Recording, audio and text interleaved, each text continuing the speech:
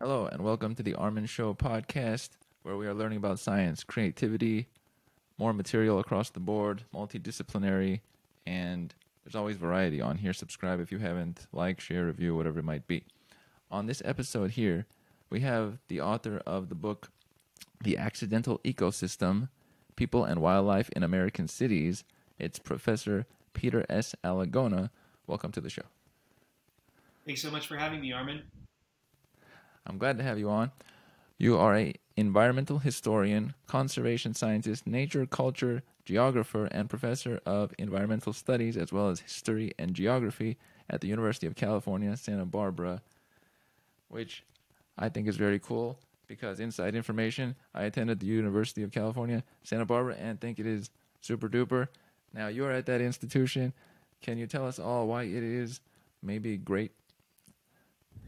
Well, I actually didn't know that, Armin, but it's good to meet another gaucho for sure. Always good to meet another gaucho. UCSB is a great place because, first of all, it's on the beach.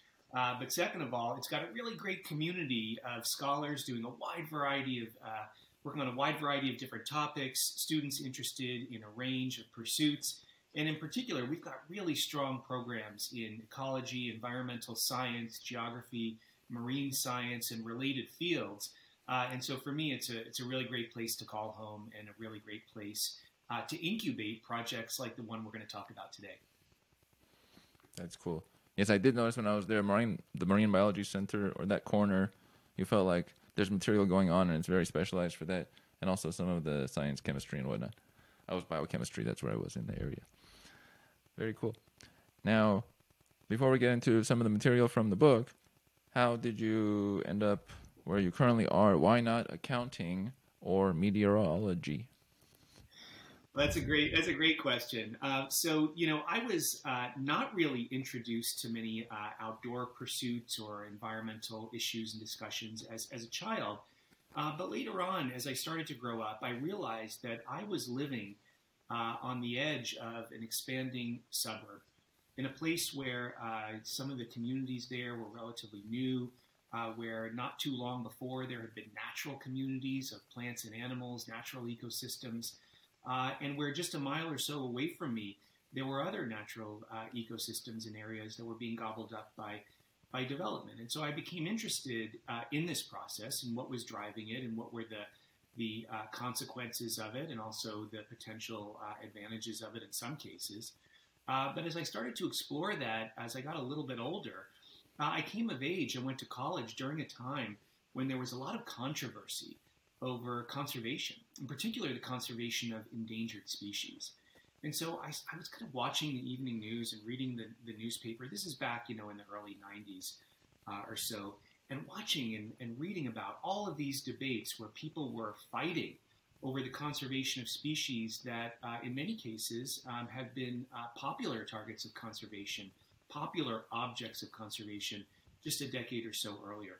And so I started to wonder how we got to that point where there was so much conflict and controversy over things that people had not too long before pretty much agreed on across the board. That got me into this topic. It got me thinking historically, and it got me thinking about the relationship between ecology, geography, environmental science, and of course history. Hmm. That's wonderful. There's a combination of multiple categories: history, geography, and I like that a lot of geography was included in the book because I think about regions and what they represent. Some of the areas you talked about where there's a hotbed of activity, it made me think of areas where there's been also a hotbed of activity for people. We might as well be animals joining along in the process of sorts. Now, into the elements of this book, the accidental ecosystem. Why is it accidental? Was this not all planned? Another great question. Let me just take a quick step back and say that you are exactly right to point out that oftentimes people like to live in places where other creatures like to live as well. And that goes way back in time, long before European colonization, for example, of North America, to deep histories of indigenous communities on this continent. People tended to go to places and found communities and found thriving communities in places that other animals and plants as well tended to find conducive to their survival and their thriving. Indigenous communities in places like California, for example, often were situated in some of the most biologically productive and diverse areas around. And the reasons for that were relatively simple. These were often areas with year-round fresh water in a seasonally arid climate like California. They were areas with a lot of different kinds of species that came through, migratory species or endemic species that lived in these places and nowhere else. And so these were hotbeds of biological activity, as well as of cultural history and cultural development.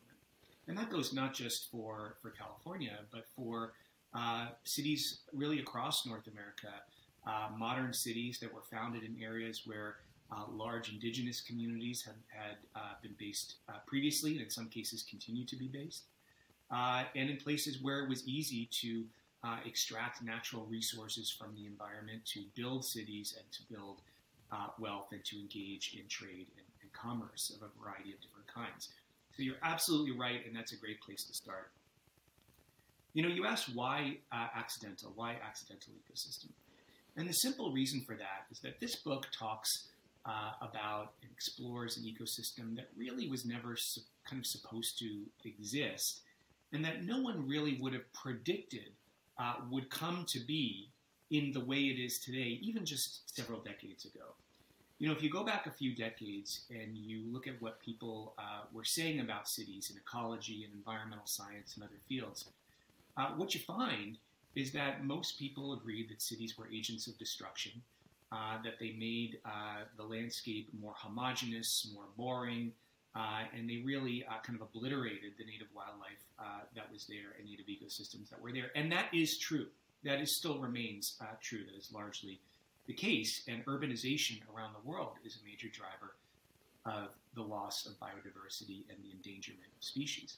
However, it is also true that cities, in addition to destroying ecosystems, also create them, and create them in ways that no one really would have predicted many decades ago, and that in some cases have resulted in real surprises, not just for the people who live there, but also for the scientists and other scholars who study these places.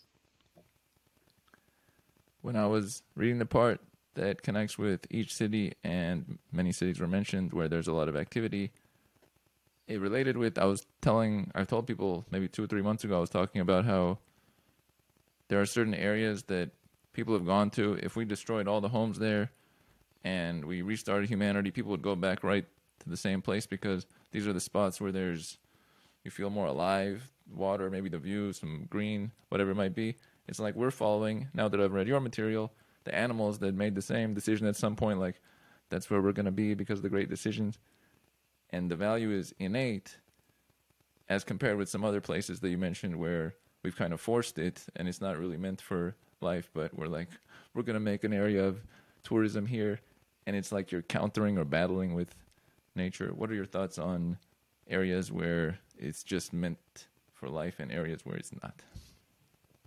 So I think one important thing to recognize is that biological diversity and productivity, different kinds of species, rich ecosystems exist all over the place, including in many areas that most people don't think of as harboring a lot of diversity and richness, including, for example, deserts in places like the American Southwest. It is true that in biologically rich environments, like where current-day Los Angeles or the Bay Area is, or current-day New York, for example, these are places that wildlife, that wild creatures have always flocked to for a variety of reasons. Different kinds of ecosystems, the meeting of different systems. In New York, for example, you have the meeting of saltwater and freshwater. You have the meeting of land and sea. You have uplands and lowlands. You have tidal ecosystems and marshes. You also have species that are more typical of New England on the one hand and of the mid-Atlantic on the other. So this is a place where these different kinds of environments and climates merge and create what is called an ecotone. So a transition area where species from different kinds of regions meet and create exceptional richness. That's all true for places like New York and Los Angeles. But weirdly, it is also true for places like Las Vegas. Las Vegas has no good reason for being where it's at, except that it's just over the border of Nevada, in a state that allows legal gambling, that's relatively close to the population centers of Southern California. And that was a major driver of its growth, of course. But in addition to that, Las Vegas has a really fascinating natural history. It was one of the few areas in the Mojave Desert where there was reliable fresh water year-round due to the spring mountains that are near there. It had extensive lush meadows, and it was very close to the Colorado River, which was a flyway for migratory birds and kind of a beacon for wildlife from throughout the region. And so the result is that even though we think of a place like Las Vegas as being like the plastic opposite of everything we think about when we think about nature and natural environments and pristine ecosystems, Las Vegas is actually in an area of tremendous biological richness and diversity. Several years ago, when a habitat conservation plan was created under the Endangered Species Act to protect biological diversity in and around Las Vegas and Clark County, which is southern Nevada, the final plan ended up protecting more than 200 species of concern living in a wide variety of environments, from desert salt flats all the way up to the subalpine and the nearby Spring Mountains. And so this is an example of a place that you wouldn't think about associating it with nature, but actually is a place where people have flocked and has a tremendous amount of natural richness as well. It was a little bit surprising when I saw that there was meadows, and you don't picture it, but then I thought to myself, okay, there's a period where that occurs, then there's a dryness, then it's almost like humans have tried to recreate some sort of the meadow. It's like a different form of evolution where it's not really authentic, let's say, but we're going to bring it back as it might be before. It's funny how we connect with the earth and then add our 2 cents to everything as we pass on. I think one of the things that I thought a lot about as I worked on this book is exactly this idea that you've just introduced, this idea of authenticity. And I think if you go back to, go back like 50 years or 75 years, and you think about what, ecologists and wildlife managers were talking about back then, authenticity meant to them wild creatures living in wild places. Now we have a wide variety of wild creatures, more than anybody really expected, living in human-dominated ecosystems, living in highly altered environments, living in novel ecosystems, including in cities. And so I think what that tells us is that we need to be a little bit careful about ideas like authenticity.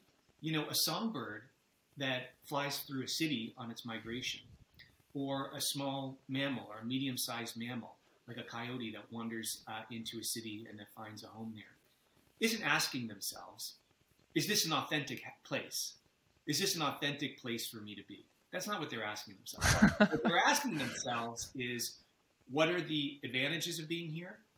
What are the hazards? What are the opportunities? Is there food? Is there water? Is there shelter? Am I in danger from predators?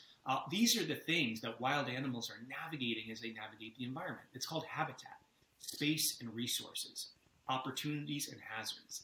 And so when you think about it that way, animals are thinking about a range of issues that have very little to do with what you and I think about as being, quote unquote, authentic nature.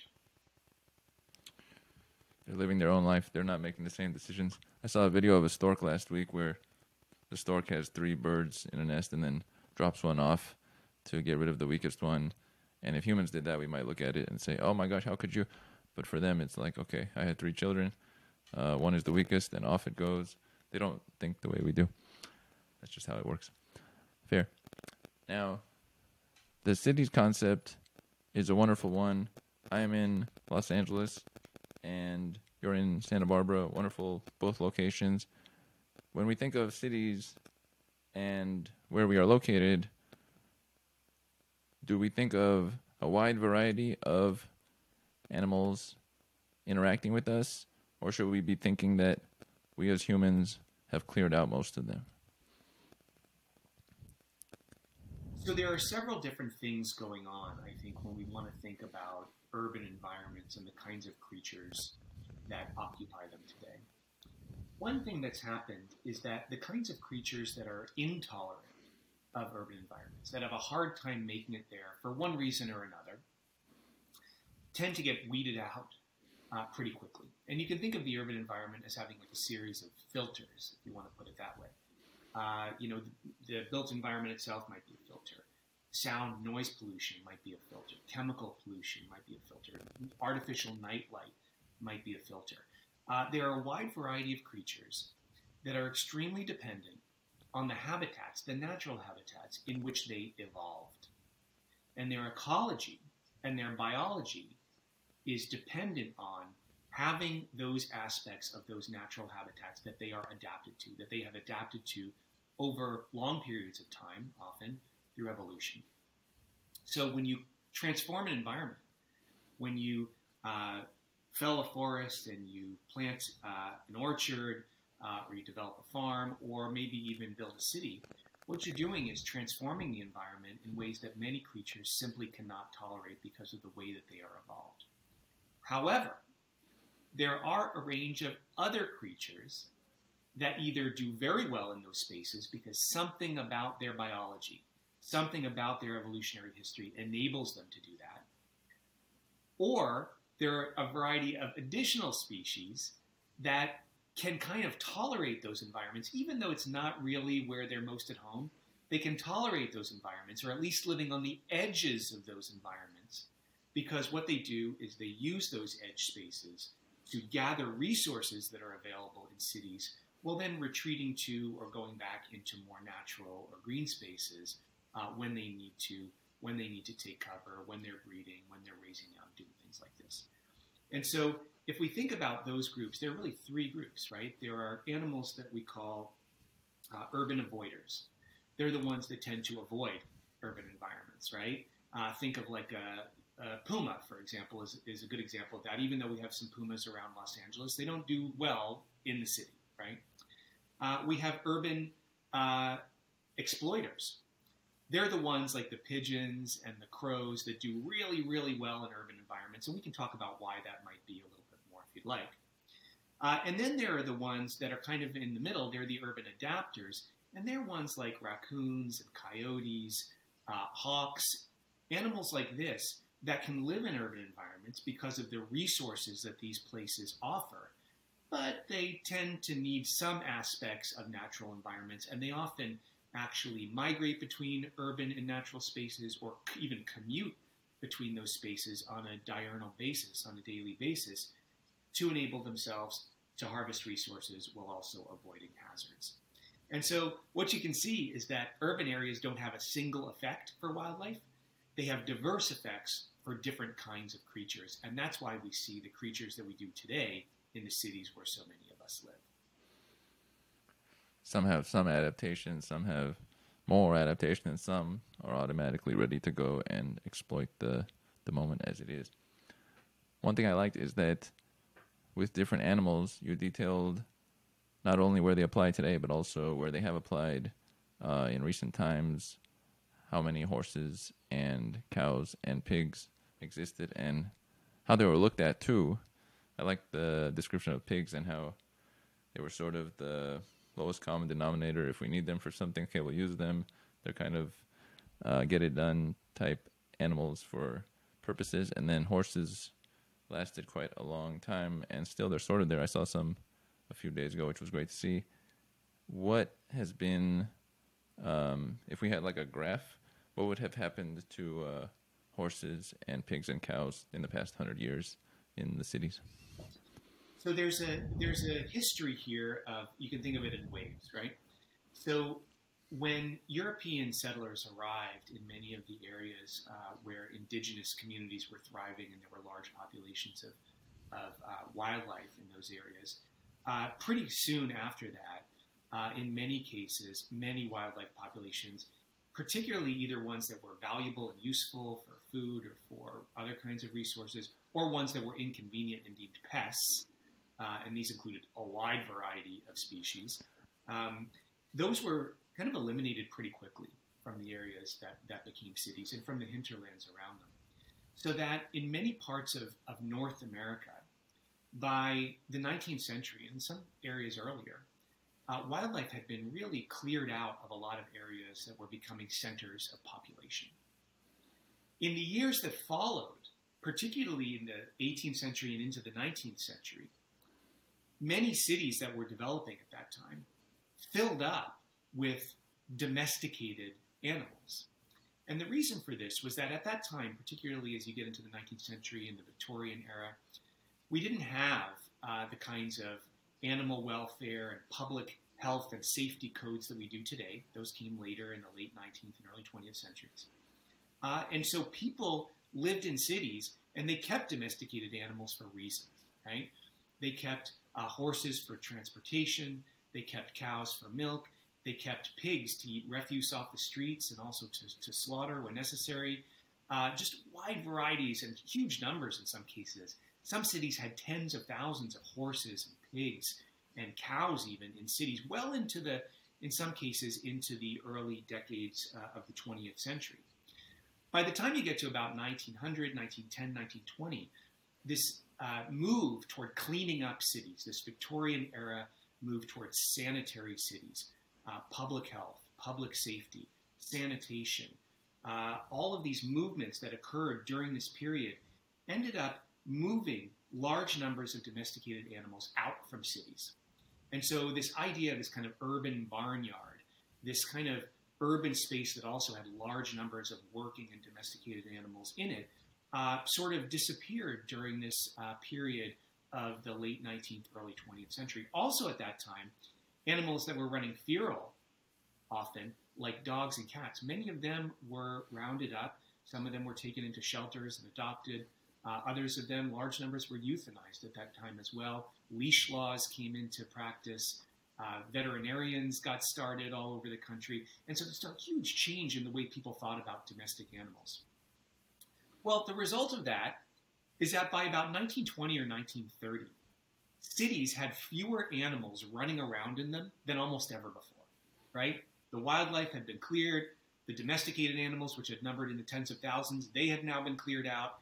And so we had this short period of several decades, beginning around 1920, when there were fewer animals of fewer kinds living in cities in the United States, Europe, and elsewhere than really had ever been there before. One of the weird sort of twists of history is that this is the exact moment, particularly in North America, when you get some of the most important figures in American urban planning and design writing about what modern cities should be. And so their idea, and the idea that many of us still have today about what cities are and what they should be, is formed at this exact moment when there are almost no animals around, right? Fast forward now, after World War II, and you start to get the reappearance of some wildlife that had been decimated decades earlier, coming back into cities or appearing in suburbs, in part because of conservation efforts in the countryside, and in part because of changes in the cities themselves. And so after World War II, you start to see this a little bit, and then by the 1970s and 80s, people are noticing it on a whole other scale, in a whole other way, leading to the situation that we have today. That's kind of funny. I notice in life there's a theme that things are not set for the exact moment. Sometimes a person will have a career, their best work will be here, but by the time that they got accolades or awards or something, they're not doing their best work anymore, but that's the timing. Or when things are set up, they're built at a certain moment where it seems good, but then 20, 30 years later, it looks like that could not have been a worse time to set things up, but we don't know that ever in the moment. Well, you know, Armin, I think that's a great point in the sense that now that we have a lot of wild animals in cities, in some cases have returned or shown up for the first time in some places, we don't really have a way of thinking about them, and certainly don't have a way of managing them or coexisting with them, living with them, that really works very well, right? A lot of people have been thinking about this, particularly over the last couple of decades, and there's some amazing work going on. I spent the last chapter of the book really talking a lot about that. But because of this legacy, because of this history, most people were under the assumption that cities really weren't for animals. They weren't for wildlife. and they weren't for domesticated animals unless those animals were serving a very particular purpose or were pets, right? And so, this is a legacy. And now that we're in a different place, as you said, we need to maybe rethink the relationship between people and animals in cities, but also really what a city is. Is a city a place just for people where every time there's an inconvenient animal that somebody doesn't like, you call pest control and, it gets eliminated? Maybe we need to think of cities as multi-species communities, as habitats that we should be molding and managing to try to enable a variety of species to thrive, to try to discourage the ones that we want fewer of, and encourage the ones that we want more of that can actually help us out. There's something great about it. If I go outside, there's some lizards, and I'll walk with them, and they'll walk away. Or in some areas, there will be there's this one like island or something that people like to travel to, or somewhere where rabbits kind of walk around, and people like it. And it's so simple, rabbits walking around, but it's like a kind of like a wow, we got that to happen. So you're right. Like if there was more of that around, it seems that people's joy often is connected with them being around. And as you mentioned in the material, in the past 2 years when there was a pullback, especially at the beginning with the virus, animals came and ran amok across our land, and it looked like if we stopped for a while, maybe 10 years, they would just retake things. How imposing is the animal culture on us? If we stopped being human for a while, how quickly would everything suddenly be more nature-based? Well, Armin, when you talk about large numbers, for example, of Western cottontails, which is what we have in many cities in California and suburbs, no one set out to say we want more cottontails. We want more rabbits in our cities. No one actually did that. That's the accidental ecosystem, right? That's this flowering of certain kinds of creatures in certain kinds of spaces that no one set out to do and was unpredicted, but is in part a result of actions that people took, often decades ago, and often for other reasons. Think about the fact that if you go back to the 18th century, in some place like New England, cities had very few trees. Very few trees. It was not a practice to plant trees in cities. When trees were there, they were often cut down. And as a matter of fact, cities created municipal ordinances prohibiting trees in some cases, and insurance companies would often refuse to insure buildings next to trees because trees were often deemed a fire hazard in cities where most of the buildings were made almost entirely of wood. And so, this was the state of cities at that point. It wasn't until the mid-19th century and late 19th century that people started saying, wait a minute, trees in cities provide us with benefits. They temper the climate, they provide us with shade, they provide us with fresh air, pollution abatement, they clean soils, they do all of these things that having lush greenery in cities helps people with, right? People weren't thinking about what that would necessarily do for wildlife. A few people thought a little bit about it, but very little. It was really more about what can these plants do for people. It turns out, though, that planting trees all over cities, setting aside other new parks, planting trees in medians and along parkways, this created habitat for a variety of species that never would have returned to the city had we not had this development of a canopy of trees in the way that we did, largely for purposes that had very little to do with wild creatures themselves. But you asked another question, which is about the pandemic. I think at the beginning of the pandemic, if we go back to March and April of 2020, there was this moment where it seemed like life was imitating art, right? And many of us had seen movies and read books. We'd seen like 12 Monkeys, or we'd seen other films that depicted a kind of post-apocalyptic world and nature kind of taking back over spaces that had been left behind, after some disaster or cataclysm. And so when people started to see animals running around cities as we were all looking out of our windows, in lockdown during those early weeks of the pandemic, people jumped to a lot of conclusions about what was actually going on. Was nature showing this incredible resilience and just kind of taking the world back in a way that had been predicted by film and literature and other popular culture sources. 2 years later, we're now looking back on that, and there's been a variety of scientific research that's explored those questions, and the results are quite mixed.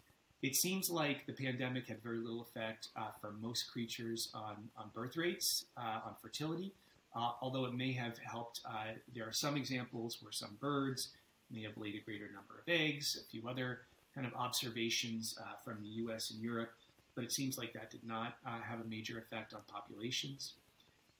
For most creatures, they actually probably didn't wander around more than they were doing before. There are a few creatures like pumas in some areas that may have, but there are a variety of others that probably didn't. Some creatures may have changed their behaviors somewhat. So creatures that had been mostly nocturnal in order to avoid people in urban areas may have become a little bit more adventurous during the daytime, during some of those lockdown periods. But it seems like, a lot of what we were seeing was more a product of changes in our behavior than changes in the behavior or the fertility or the resource use of other animals. And so I think that this is, it's a good example of the importance of doing rigorous research to try to understand trends in wildlife populations.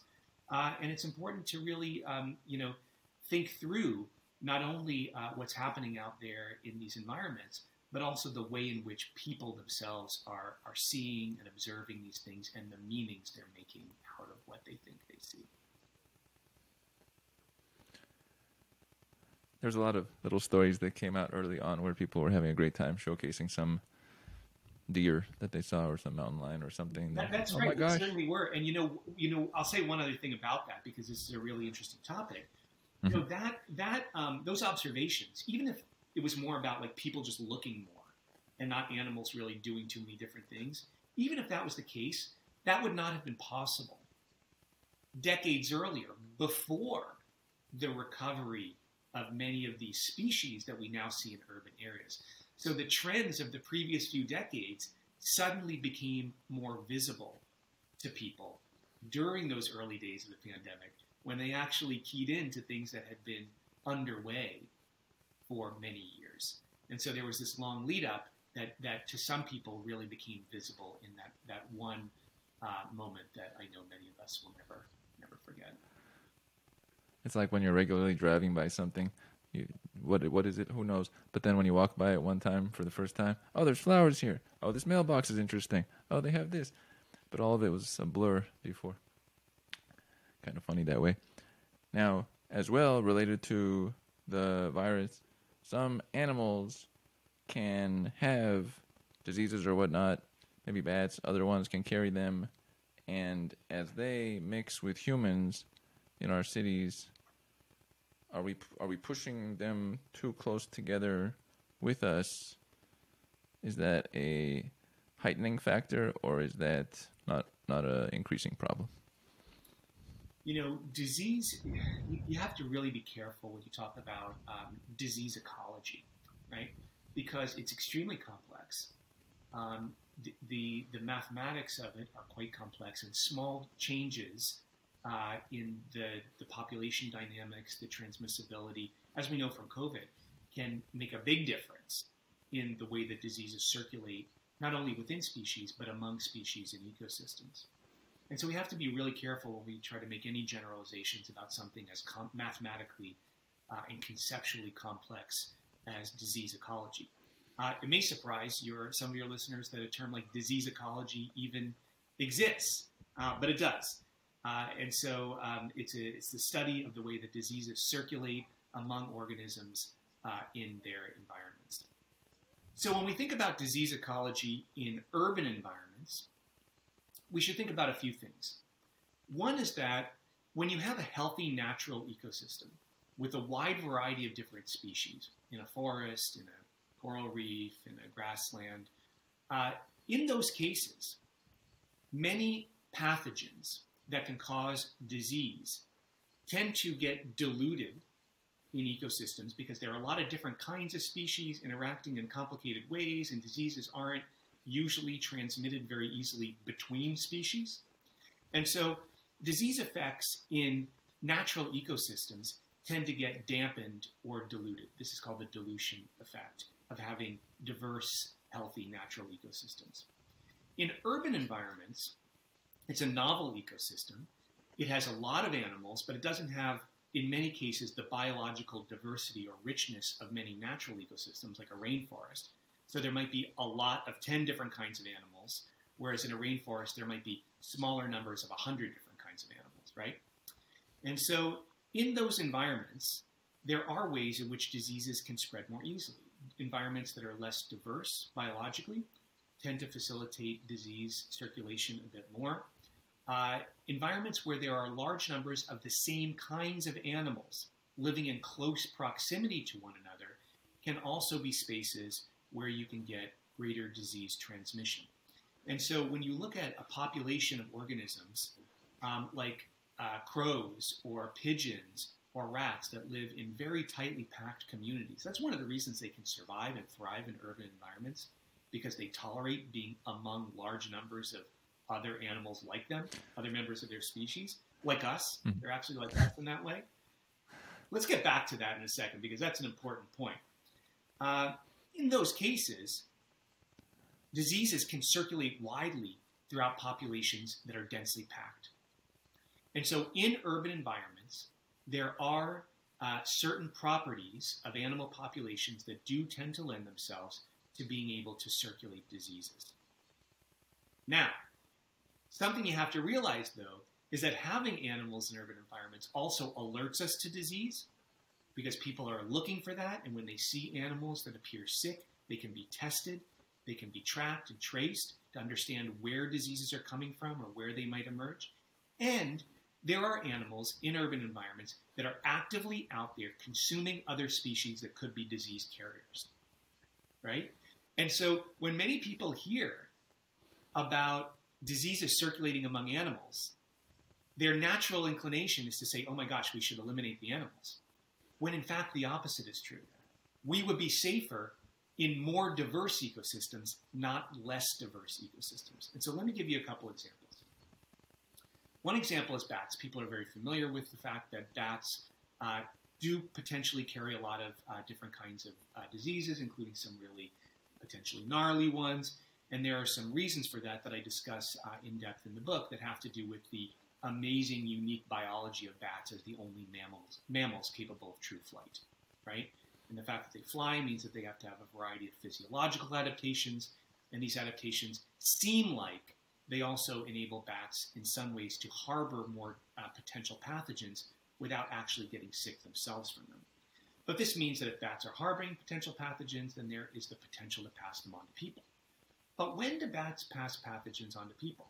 Bats pass pathogens on to people when people mess with them, when they're up close with them, when they're destroying their habitats, when they're harassing them, when they're making habitats for bats in close proximity to them that can cause interactions between them, or maybe when they're harvesting bat guano is another case where that could be the case, as people do in many parts of the world.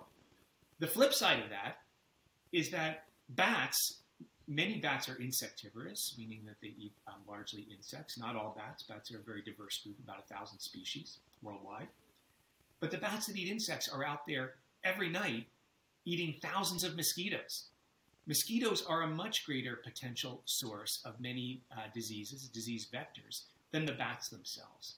And so the bats are providing people with a direct source of protection against many diseases, including malaria, West Nile virus, all of these other potential pathogens that could be passed by insect hosts or vectors.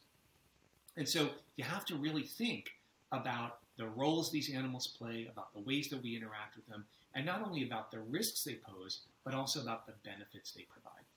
Let me give you one other very quick example, and this is a simpler one. People often put out poisons, rodent poisons, to kill rats and mice. And this is because people often don't like rats and mice. They feel like they're dirty. And certainly you don't want them getting into your food or into your home, leaving droppings. This can be a potential risk, right? But when people put out poisons for rodents, the poisons that people put out are usually blood thinners, anticoagulants, and these things are really, really toxic in the environment. They're really dangerous drugs. They're potentially even dangerous in people when they're used under medical circumstances, so people have to be very carefully monitored when they're using blood thinners oftentimes. But when you put blood thinners out into the environment, it can have a variety of really bad consequences in the ecosystem, including harming animals that eat rats and mice, like, for example, bobcats. Everybody loves bobcats. They're super cute. They're beautiful animals. They don't bother anybody, and they eat lots of rodents. They're providing us a service, and they don't do anything to us, anything bad. Bobcats are great, right? But we're actually out there killing bobcats by allowing them to ingest rat poisons that we're putting out for the rats. So in a way, we're taking these animals that are providing us not only with beauty and inspiration, but a free service, free labor, eradicating our pests. And what are we doing? We're poisoning them in return. These are the kinds of things that we need to be thinking about more clearly if we want to not only preserve wildlife in cities, but if we want to increase human health and human coexistence with wildlife in habitats that we share. It's not the most wise thing we do when we mess with the cascade that can help us in some way, and there's a free service being provided, and here we are saying, nope, we're going to go ahead and cancel that, even though we like these, but we're going to do this thing. In some studies in Southern California, something like more than 80% of bobcats tested have had anticoagulant rodenticides in their blood. Mountain lions have died of this. Coyotes seem a little bit more immune to it, but they can be vulnerable. And what often happens is that when carnivores ingest too much of these poisons, they become vulnerable to other pathogens that they would be able to fight off, including mange, which is an infection of parasitic mites. And so when a puma ingests too much rat poison from eating rodents that have been poisoned by people, then the puma becomes at risk for mange, which can eventually kill it. Right? There's a treatment for that. You can give vitamin K injections, but most pumas don't have the benefit of that kind of veterinary care. And so this is something, again, to really, really think about when we think about the complex ways in which human health is tied to ecosystems and wildlife. You made me think of this theme that I have with animals and their interactions, such that, let's say, people are often worried about bees when they see them, but from the perspective of the bee, it's a lot of effort to sting us, and they don't really want to be doing that. So it's like an energy, not battle, but comparison between us and them. Same with other organisms that humans might be afraid of or put out poisons to get rid of, but actually they are much more small and fragile and have limited energy and would rather we leave them be. So it's like we're not fully taking in their view as people. You know, I think that one of the things that we often do is we often try to treat immediate problems. And when you try to deal with an immediate problem that you perceive, then it's easy to label another organism like a pest. You say, you're a pest, and so we need to control you. We need to get rid of you. When in fact, I think thinking systemically about how ecosystems work, how relations between different kinds of organisms in ecosystems work, and how those relations affect our quality of life and our health, those kinds of solutions tend to be much more effective and enduring. Here's another example. Under the basic kind of pest control tradition that we have in this country, which is really historically formed most wildlife management in cities, has been about pest control, as opposed to wildlife management out in the countryside, which is more about traditionally conservation, right? So there's a conflict right there. Like, why are we doing pest control here and conservation there? And some pest control out in the countryside, but we don't really. it's kind of a mixed way of thinking about this, and it suggests some confusion. But one of the main approaches traditionally to pest control, and pest control is changing a bit in this way, for the better, but only somewhat. One of the traditional approaches is killing animals. If you have a problem animal, you kill it. You do culling, or you do just direct kill, capture, and kill of a single individual. But there's a problem with this, and that's this. In urban environments, creatures that tend to do really well and that can sometimes cause inconveniences or problems for people are often ones that can reproduce pretty quickly. And that's one of the benefits they have that enables them to thrive in cities. Well, when you take an animal out of the environment, what do? Well, first of all, it's going to get replaced almost immediately with another one, because that's the way the population biology works. And second of all, if you happen to take a dominant animal out of a population, so let's say, for example, that you take a dominant coyote out of a population in an area, then what you do is suddenly you've sent the dynamics, the social dynamics in that group into disarray. And when you send the social dynamics into disarray and you increase the fertility, which is a response to killing, right? Then what you do is suddenly you've created a much more unpredictable and dynamic situation with more young individuals who have less experience, probably don't have established territories, and are vying for an uncertain future within the social dynamics of that population. That can actually create more problems for people. It creates a less stable population of wildlife that is more likely to cause problems for people, to get into trouble.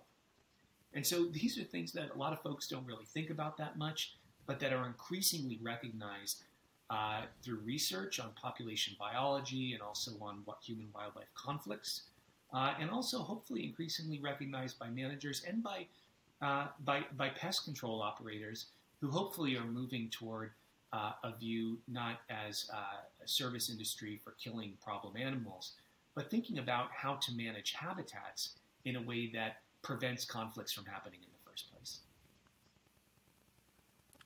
A lot of ideas running through my mind.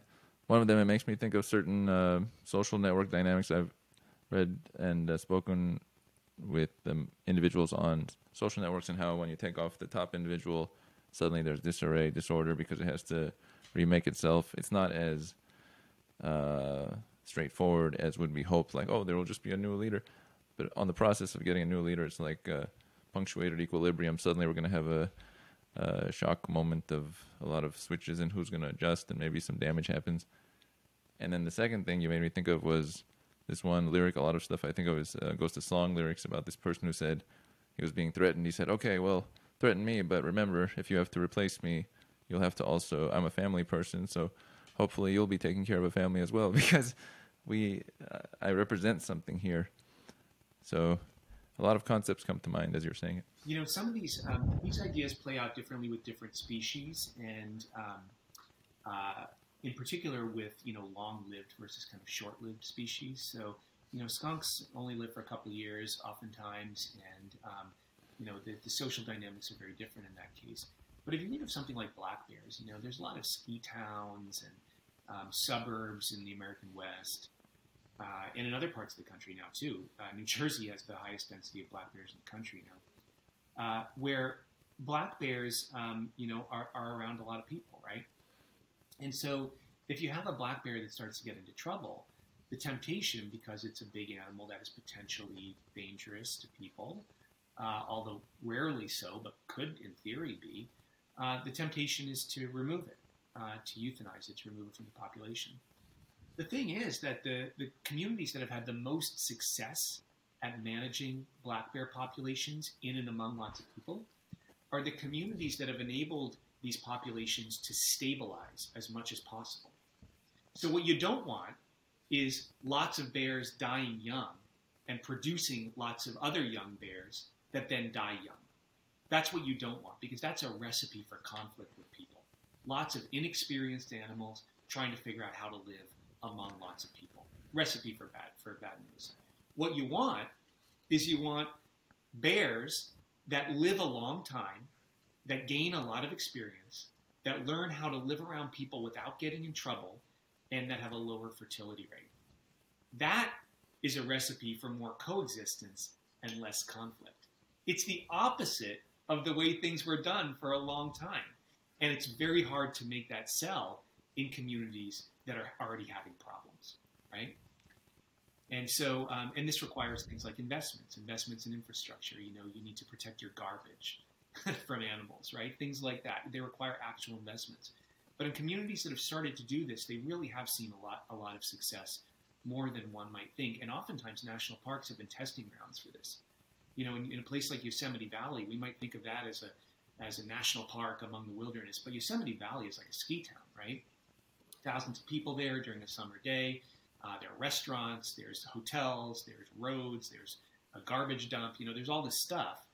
And so they had a lot of the same problems over the years that some towns have had, but they've really focused on this over the last 20 years. They were able to reduce black bear conflicts in Yosemite Valley by more than 90% through a variety of different means that aimed at these goals of stabilizing the population, of encouraging animals to revert to more natural diets, of educating people, of securing trash. You know, in cases where people are breaking the law, you got to give someone a ticket. You know, that's a way to learn. But these are ways to really reduce conflict. It ends up protecting people and saving bears. The amount of themes rolling through my head is a lot. One is that concept of the younger animals makes me think of it's almost like having a bunch of 16-year-olds on the freeway with new vehicles.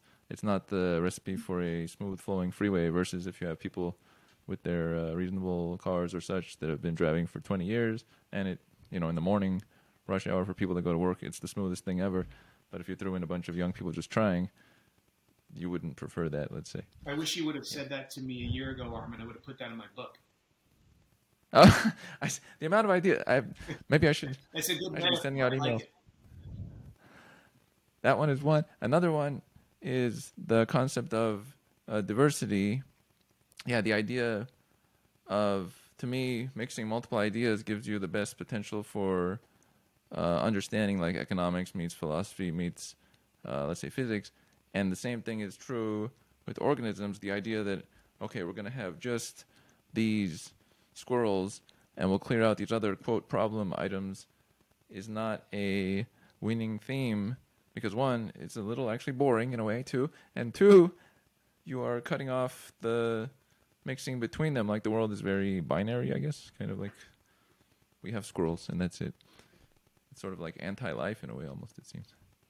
I think that the concepts of diversity, richness, coexistence, all these things, you know, health, all these things are related. And I guess one thing that I would really, you know, if your listeners were to come away with one thing, you know, when we talk about wildlife, when you hear about wildlife in the news, you're often hearing about population declines or animals showing up in weird places. You're hearing little bits of things. But I think that's something that hopefully COVID has taught us, although I think that a lot of folks haven't really keyed into this because so many other things have been going on, is that we really are connected to these creatures in profound ways. Even animals that are half a world away from us, we can be connected to in profound ways. Wildlife exploitation, habitat destruction, the wildlife trade, all of these things, urbanization, all of these things have profound effects on the structure and diversity of ecosystems and the animals that inhabit them. And those things can come back to us. You know, in the end, we're all just animals, right? And the fact that we're animals means that we are connected, even in ways that we don't like to think about. We are connected to other creatures. And so the fact that, you know, COVID has circulated through, you know, all of humanity in a way, in the way that it has, you know, is to me a statement of the fact that we are all connected with other creatures. And I also, you know, in a related sense, you know, the climate crisis is something that really cannot be addressed and fully solved without thinking about natural ecosystems and wild creatures and their roles in things like carbon cycling and sequestration. And so all of these things, human health, climate, ecosystems, they're all connected in profound ways. And the more we realize that, I think the more we'll start to see that taking the measures to both preserve natural systems where they remain and to cultivate diverse systems in the novel ecosystems where many of us live, like urban areas, these things are all related, and investing in them is really, really sound and really important. I have to throw this one in because this is one I was curious about, but never came back to it. Last one here is slightly related. On the planet, if you look on the globe, all the most popular places on the planet are little inlets into the land. Like you'll look at the side land, it's like a little inlet, and that's like the hubs and the hot spots. How is that related to why are all animals wanting to go? Is it more like surface area to water for the view and the experience, or what is so likable? Well, so, before I was kind of talking about ecotones, right? And so places where different systems meet are places that tend to be rich. So, like, look at New York Harbor, right? We talked about that before. Marshes, tidelands, forests, ocean, river, bay, all of these kinds of spaces all kind of coming together in this way to make homes for a lot of different kinds of species and to provide a rich environment. Globally, humanity largely lives along the coast. And so most of the biggest cities in the world are along ocean coastlines. A huge proportion of the Earth's population lives along an ocean coastline, depending on exactly how you define that, 50 or 100 miles or so from the coast. And so those coastlines, it's really not about the view, although in some places, with tourist economies, that's certainly a draw. But traditionally, that's been more about resources, trade, access, these sorts of things that enable those places to grow or provide meeting places, crossroads, not just among many different kinds of wildlife species, but for people as well. And so the ocean coastlines, particularly places where rivers and wetlands and bays and marshes and open oceans meet, those are places that have fostered wildlife and biological diversity for eons and that foster economic and cultural diversity today. And so that's just another example. Can I add one more thing, Armin? When people see animals in cities, sometimes that they don't really like that much, like rats, and pigeons, and animals like this. Sometimes they get a little grossed out, right? Ooh, a rat, pizza rat. I don't want anything to do with that. That's gross. That's disease or that's filthy or whatever. But if you think about why some creatures live in cities and thrive there, what are some of the reasons that have been proposed? Well, if you look at creatures that reach abundances in cities that are higher population densities than in natural environments, they're often creatures that are omnivorous. They're often creatures that are curious and learn new behaviors and that pass them down to their young. They're often creatures that care for their young. They're creatures that can feel comfortable being around people and also being around large numbers of other members of their own species. Some people have even suggested that some of these animals have relatively large brain sizes compared to other animals in their group, in their taxonomic group. That's up for some debate, but the idea there is that creatures that are able to experiment with things and try new things sometimes can do well in cities because cities pose novel opportunities that aren't available in natural ecosystems. And so if you can figure those out, then that's a really good thing. But Armin, if you add all this stuff up together, what does that sound like?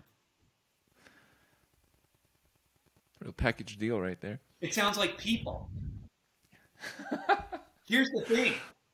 People hate to look at rats in cities, but the reason rats are successful in cities is because they're a lot like us in basic biological and ecological ways. And you don't have to look further than that than to realize that, rats are used as a model organism for biomedical science. That's an obvious thing. But rats are also successful in cities, and pigeons too, because they have these qualities, these basic biological qualities that make them a little bit like us. And so maybe that's a source of a little bit more empathy and compassion for the creatures that we share our habitats with. A link between all of us humans, animals, down to an amoeba, or even maybe plant life and whatnot. The connection to something. And when we disregard the connection, we always get penalized because it's something there. You can't push away what's there. You're resisting the truth of reality in a way. Professor Peter S. Alagona, I would like to thank you for having joined on this episode, describing a bit from the accidental ecosystem and giving us a sense of some items of geography, history, and the animal life that is around our cities. Thank you so much, Armin. It's really been a pleasure to speak with you. Glad to have you on. And we are out.